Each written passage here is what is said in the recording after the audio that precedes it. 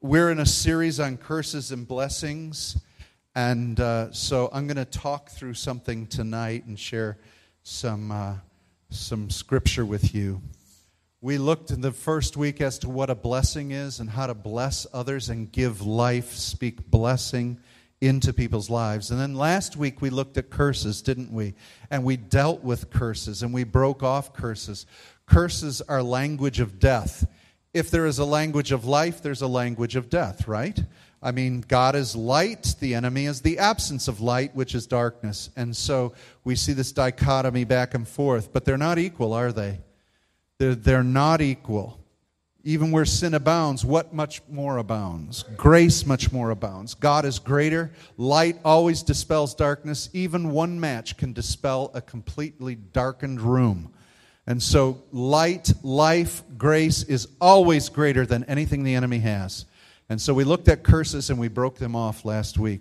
So tonight I want to go a little further with this and turning curses into blessings. So on your outline, you can underline it in your Bible as well. I put them here for ease and for me to move quickly, but I certainly don't want to eliminate you looking it up in your own Bible.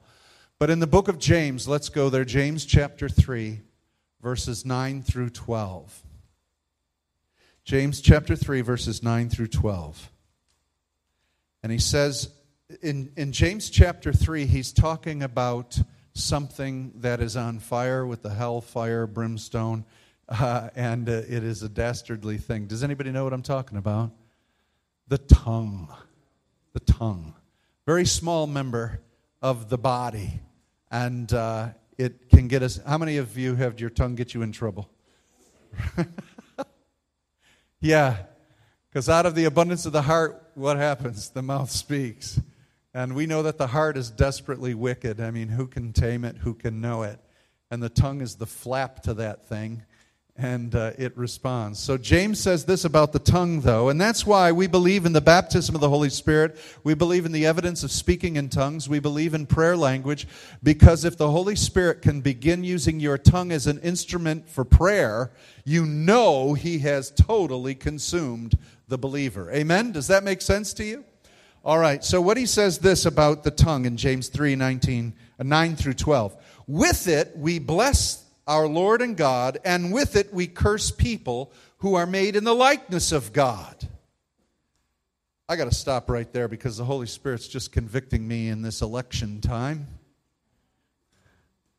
And I know that there are political opinions you have of the candidates and different groups of people. But you need to hold your tongue as to what you're saying about other people. We can certainly disagree with platforms and positions and ideologies, and we speak loudly. But we never speak against people. You don't put people down. You don't denigrate people. You can speak against their ideas. You can say they're wrong. You can say this and that. But let's not curse people. Does that make sense? The church of God is not here. We are totally opposed to a secular anti-God agenda that is happening like crazy. But we don't wrestle with flesh and blood. It's the principalities that we speak against. The people we can defend our opinions with, but we never curse other people. Does that make sense to you? I hope it does, because that's Jesus. They're made in the likeness of God. So let's not bless God here and then step outside this door and start cursing people. James says, from the same mouth come blessing and cursing. My brothers, these things not ought to be. Does a spring pour forth from the same opening both fresh and salt water? Can a fig tree, my brothers, bear olives, or a grapevine produce figs? Neither can a salt pond yield fresh water. So he's saying, I don't get it. I don't get it at all. How can someone who has the Holy Spirit in them that manifests blessing out of their mouth, also with that same mouth someone can curse? All right? That is a complete contradiction to who we are. Who we are a people of life, a people of blessing. We can pray, Father, I don't agree with them, and Father, I pray you'd bring revelation to their minds. But don't curse other people. Does that make sense? All right, that's what the Word of God is. Now, by this statement that James says, we as people, he's talking about born-again believers, isn't he? We have the ability to do two things. What are they? Bless and curse. Who wants to curse? No, we don't need to curse. All right? So there's an option here. All right? And so the blessing has to become more developed in us than the cursing. When you were in the world, cursing came easy, right? All forms of cursing. I mean, just foul language and then just badgering people, gossiping people, shaming people, critically against people. Again, there's nothing wrong with critiquing people and ideas and being completely opposed to them, but with love and caring for people. Now, but we are a people who speak life. If we're blessing God and speaking His adoration and His love, we need to be speaking life to other people. That is our option. More than that, it's our duty as vessels of the Holy Spirit. Are you with me? What do you choose this day?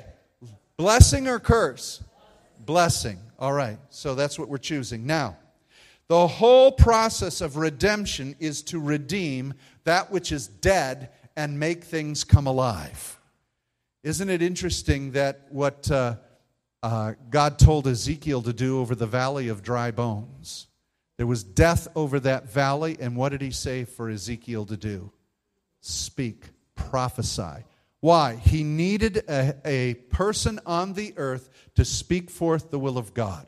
You know, and then people, oh, well, God can do anything He wants. Yes, He can, but He chooses this method by which He takes you, whom He gave dominion on the earth, to speak on His behalf. And so He's using you to be a vessel of blessing.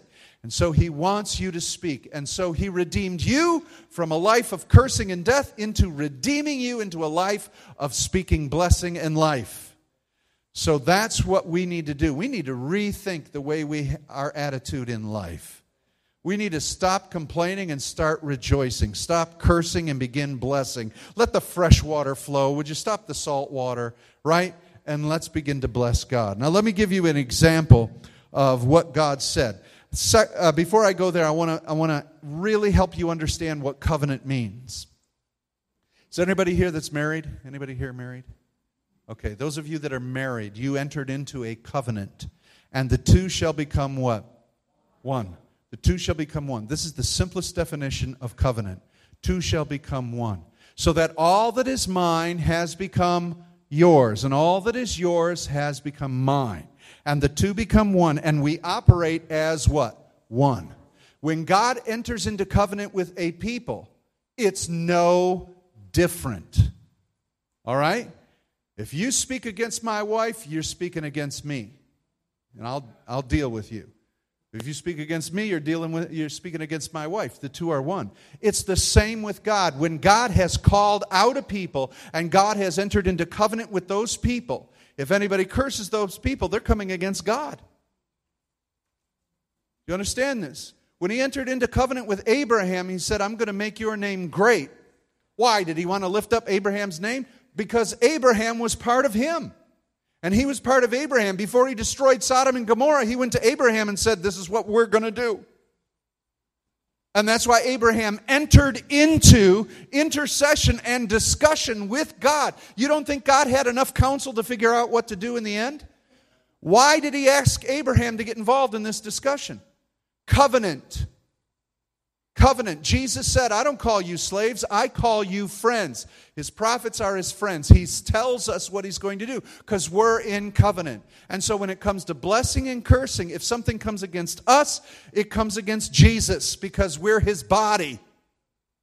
And so what belongs to Jesus belongs to us. Now, with that understanding, let's look at the idea of blessing and cursing, because I want you to know you have the authority now that whatever comes against you in the cursing of the enemy or anybody else, you can turn it into blessing because that you have authority over anything that is cursed. Deuteronomy 23, verse 5.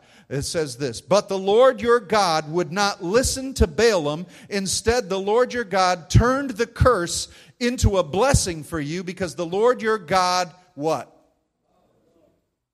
Loved you.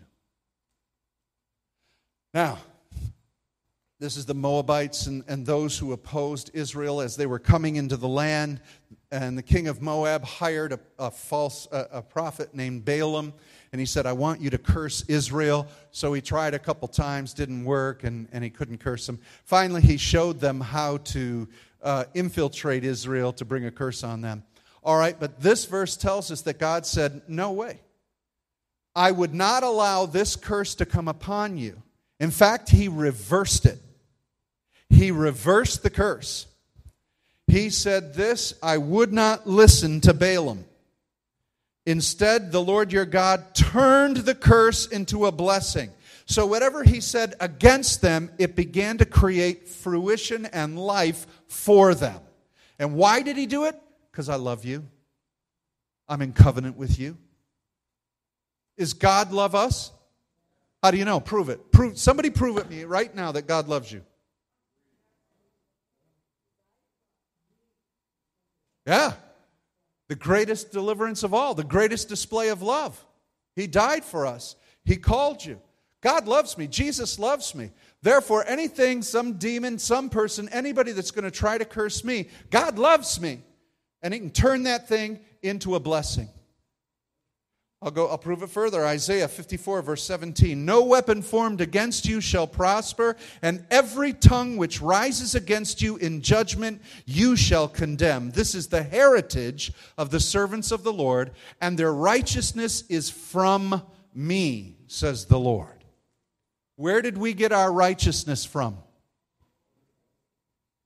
It's all right, it's a phone. Yeah. The instant that we got washed in the blood, the minute we accepted Christ as our Savior, we were birthed in righteousness. His righteousness was given to us. It's the gift of righteousness. And if we're His righteousness, then no weapon formed shall prosper. You know how many Christians are afraid of the devil? They're afraid of what the enemy can do to them, and they get scared. God says, don't be afraid. I mean, have a respectful understanding of how the enemy can be pretty rotten, but we have the power of God. Amen? Let me give you some examples of how the curse is turned into blessing. Here's a classic example. For we know that for those who love God, all things work together for good, for those who are called according to His purpose. What does that mean? There are things that come into our life. I'm not preaching to you a prosperity sense that no bad thing will ever befall you. That's not what I'm saying. We'll go through a lot. How many of you have been through a lot of mess? Right? We go through the mess, but God redeems it for the good. And this is how He takes the curse and He returns it into blessing. He works it out. He works it out for the good. Romans 5:3. Not only that, we rejoice in our sufferings. There it is. Knowing that suffering produces endurance, endurance produces character, character produces hope, and hope does not put us to shame because God's love has been poured into our hearts through the Holy Spirit which He gave to us. So God redeemed the curse, even the curse of sin and death, even the curse of troubles in life, sickness and disease, is ultimately redeemed into blessing because even if something bad happens to me, it produces endurance, perseverance, which produces hope and character to where I can know that all things are going to work together and I can walk in blessing even when I'm in a bad situation. That's a different mindset, people. That's a different mindset. So no matter what comes your way, you know that blessing is going to flip on this thing. Amen? I hope you believe it. I hope you believe it. Classic example, Joseph. As for you, you meant evil against me, but God meant it for good. Now wait a minute. Let's break this down. Who's Joseph talking to? His brothers. Many, many years later, right? You know the story. I hope you know the story. Read the story. Classic. Right? Good story. Many years later, here he is second in command of Egypt, right? And these guys from Jacob's sons, Israel, come to him because they're in desperate need of food and help. And they come to him, and guess who it is? Their long-lost brother that they meant to harm. And how did they mean to harm him? They were going to kill him. I think it's Judah that sticks up for him. So then they throw him in a well, but then they take him out, they sell him, right? So they sell him to slaves and so forth, and he's gone, right? Now, he says, you meant that for evil. And God what? Meant it for good. So when did the idea start? Did God fix it later? See, he said, you meant it for evil. What did they mean for evil? Back when they sold him. That's when this thing started.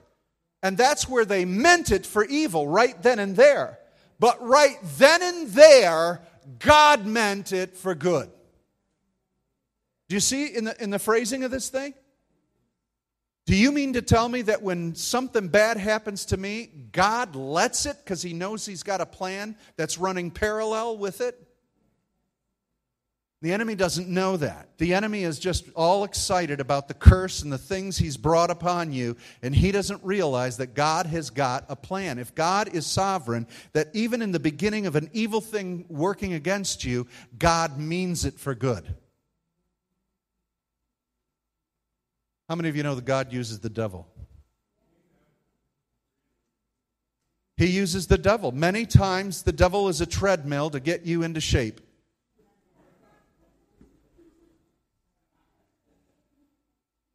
And so this is an amazing thing, again, of taking that curse and bringing it into blessing. I mean, it was an amazing blessing for Joseph.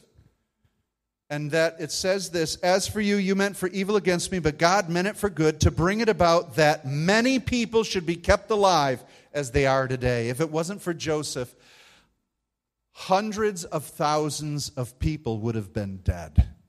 And God had a plan to save Egypt and Israel through the work of Joseph, and the way he got Joseph there was through the curse of his brothers. Is that crazy? It might take a while, that's all I'm saying. It might take a while for the blessing to come, but you've got to have faith for it. Joseph could have quit in prison. He was forgotten for 2 years, but he hung in there. How about Mordecai and the Jews? The book of Esther. This guy was out to destroy Israel, right? But who is Israel in covenant with? God. You mess with Israel, you mess with God. You mess with you mess with God. You are no different than Israel. You need to get this straight, because there's a lot of Christians who think, well, Israel is God's chosen people, and I'm just saved. You are in covenant with God. You're his chosen. You're his elect. All right? There's only one way of salvation. There's not these two different covenants. There's one way through Christ Jesus. You're the elect. All right? So Mordecai wanted to kill the Jews, but they're God's people. God turned that whole curse around, and who ended up on the gallows? His own gallows, Mordecai, yeah. All right? God can turn this thing around. How about the ultimate story of cursing into blessing? Galatians 3:13. Christ redeemed us from the curse of the law by becoming a curse for us, so that we would be what? Blessed. He became the curse and took the curse and reversed the curse so that we would now be blessed. What a plan he had. What a plan he had. And his death that the enemy and that man meant for evil, God had planned for good. It's the same story as Joseph, isn't it?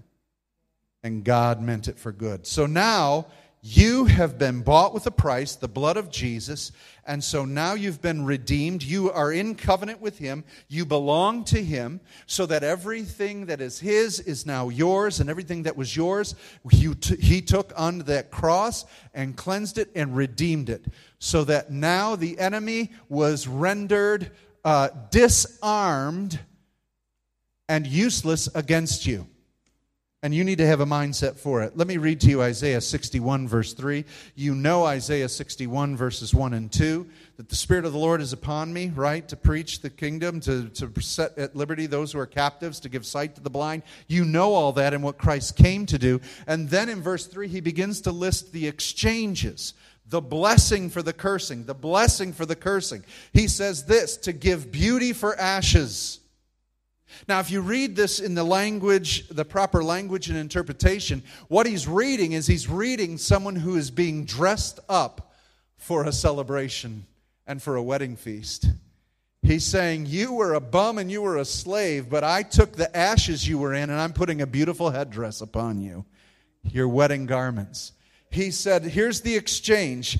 I'm giving you beauty for the ashes. I'm going to give you the oil of gladness instead of your mourning and your crying. I'm going to give you a garment of praise instead of a faint spirit. So I don't know what you inherited. I don't know what people told you. I don't know what people put on you. I don't know what anger people have towards you. But whatever they're throwing at you, he says, instead, I'm giving you this. So I got to ask you, what are you going to take? What they're giving you or what he's giving you? Well, then we need to act like that. Ephesians 1:3, blessed be the God and Father of our Lord Jesus Christ, who has blessed us in Christ. All right, that's past tense. We're blessed in Christ. That's been established because of the cross, and now that thing is set. We are blessed in Christ. With what? We're blessed with our sins forgiven, and that's just about it. My sins are forgiven till I sin again, and then I have to ask God for forgiveness and start all over. I remember when I was a kid, I used to pray that Jesus would save me again because I couldn't make it through the day without doing something wrong. And I had this tender heart for God, and I just, Jesus, please save me, save me. I got saved. I don't know how many times I got saved as a kid, over and over, because I really thought, I lost it. Every time I failed, I lost it. I got to go back to yell, Jesus, please save me. I had a tender heart, but wrong theology. I didn't understand God. We've been blessed, not just with salvation. So many people think, okay, my sins are forgiven. Now I got to work hard and struggle through life and all of its trouble till I finally get to Jesus. Oh, I want to go home. That's not your home. Right? No. Look at what we're blessed with. Blessed with every spiritual blessing in heavenly places. Let's break that down, all right? Can you think of a spiritual blessing? What would be a blessing in the Spirit? Love. We might as well list all 9 fruit of the Spirit. Right? Okay, love, joy, peace, gentleness, goodness, faithfulness, self-control. Right? Gifts of the Spirit. We're blessed with gifts of the Spirit. Knowledge, revelation, healing, administrations, helps. You just go on to the whole list. What else? What's that? Sonship. He's given us all that pertains to life and godliness. Citizenship. All right, so when the Bible verse says that we've inherited and he's given us all that pertains to life and godliness, we get the godliness stuff, that's all that spiritual stuff, but he's also giving everything for us for life. That's here on this planet, life. What you need to eat and drink and sleep and live and so forth. He's given us all that. Every spiritual blessing. Every spiritual blessing. Every spiritual blessing. Do we lack? Why is the church so hung up on a gospel that wants to get more money? Carnal Christianity. Yeah. Isn't that kind of weird? When we've got a book here that says, I've got an inheritance for you of every spiritual blessing. And we're going, I need a bigger car. I need more money so I can get a bigger house. Really? Something's messed up. Would you agree with me? All right, so we have every spiritual blessing. And where are those spiritual blessings? Why, those spiritual blessings are here in the trees, here in the grass and in the dirt. Where are those spiritual blessings? Heavenly places. So they come from Him. They're Him. It comes all from Him. Now, Jesus mentioned something that can't get at the things that are stored there. Rust, moths, thieves. This stuff is secure. So it's not going to fade away. Anything that is in the eternal realm of heaven is not going to fade away. His gifts are without repentance. In other words, he will not revoke them. He'll not take them back. So all these blessings are secure for you. They're in a safe place. And then he goes on to say later in Ephesians 2:6 that you're seated in heavenly places where these blessings are. In other words, your authority is seated in the place of where those spiritual blessings are. Your head needs to be in that realm. We need to be processing things from that perspective instead of processing things from the curse perspective. We are so death-oriented in our thinking. We are death-oriented in what we're expecting. We've got to be life-oriented, eternally minded, and secured in that. Does this make sense to somebody? And this is a change of mind. Philippians 3:20, our citizenship is in heaven. 1 Peter 1:4, to an inheritance that is imperishable, undefiled, unfading, kept in heaven for you. So everything we need, we get from God. It is fresh. Right? It's not on a shelf somewhere. It's fresh. It's eternal. And so it never lacks power, it never lacks authority, it never lacks anything, every spiritual blessing. So what you face in life, you've got to face with the perspective from being seated in heavenly places to speak life into that situation. We've got to start turning our situations around, that the difficulty you're entering into is an opportunity for promotion. One man put it this way, that if God makes our enemies our footstools, that is a plan for elevation. Because what do you use a footstool for? Well, if enemies are our footstool and you need to go higher, you need an enemy. We all want to avoid enemies. Why? We like the level we're at, the familiar. That's what was spoken to us tonight. Oh, I want it calm, I want it good. What does James say about our trials? Rejoice! Hallelujah! Time for another level. And it's the truth. You never know how to get further along. You didn't know how much faith you had till you got into a good fight. Am I right? All right. So it's a mindset that we have got to begin shifting and saying, you know what? We can handle this. You know what? This stress, this thing, no, I got to turn this into a blessing. Now, I want to play an audio clip for you tonight of Graham Cook. And he's a tremendous prophetic brother. Just so positive. And much of this teaching tonight comes from a lot of his perspective. And there's a real famous story that he tells. That's an amazing story of how he's turned a curse into a blessing, literally, because he works with occult people. And he had an experience with one that I want to share with you. And so, Ben, if you could play that for me. You just have to click on it for me. Listen to this.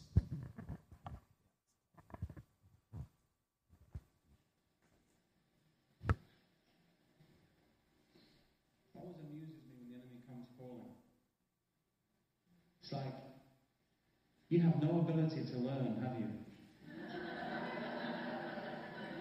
Because it didn't work the last 50 times, but here you are again. It's like he's in this permanent Groundhog Day of a lifestyle.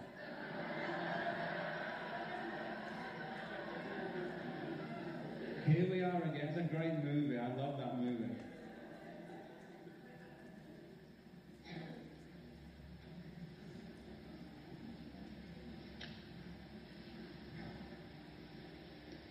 Here you are again.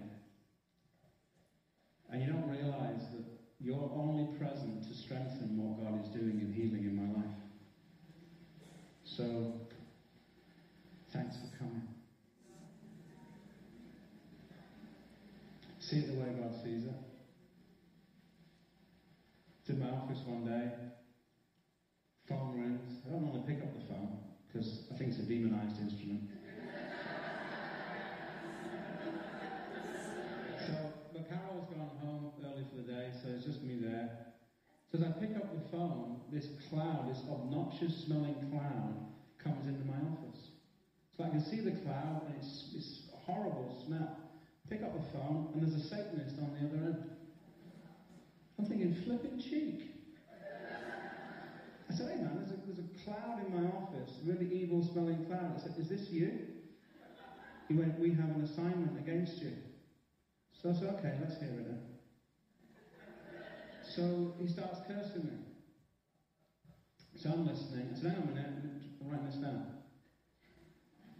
Write down. So I read it back to him. So this is what you're saying, right? He said, yeah. I said, cool, thanks man, appreciate that.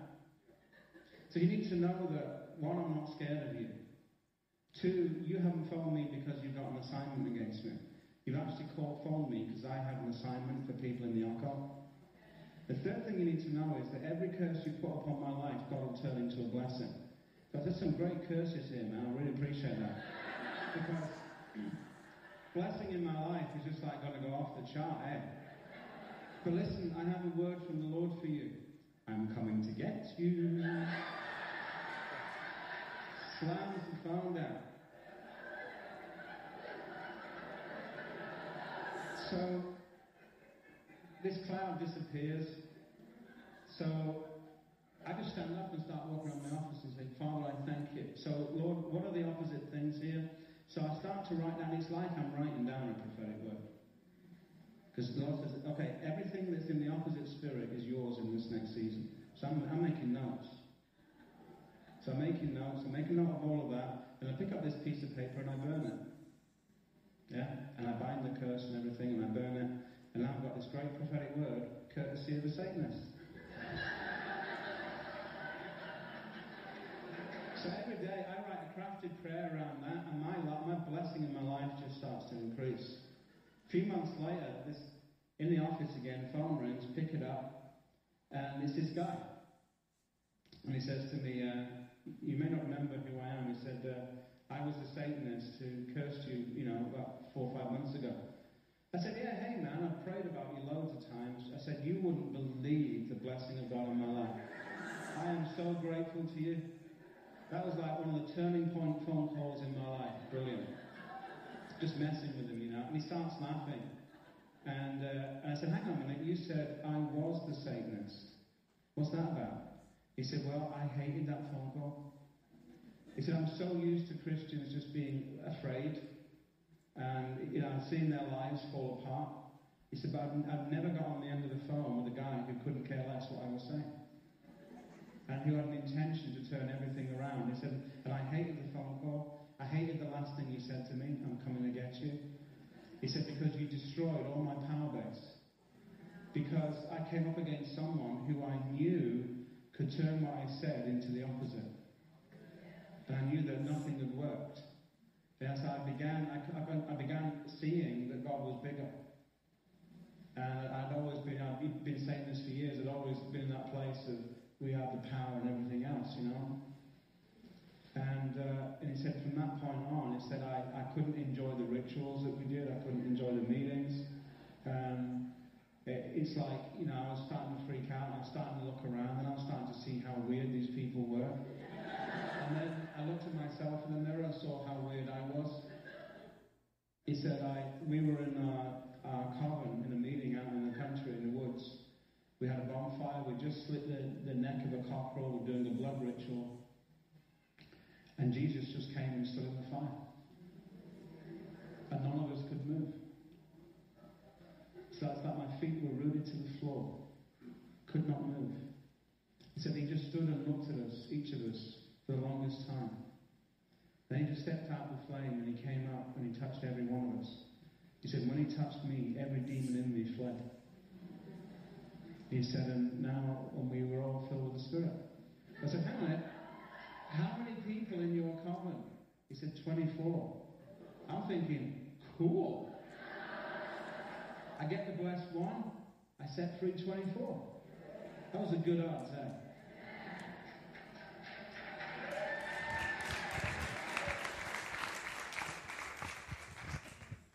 Did everybody understand with his accent, or did you have a little trouble? Okay. You got it? Okay. Satanist called him up, began to curse him.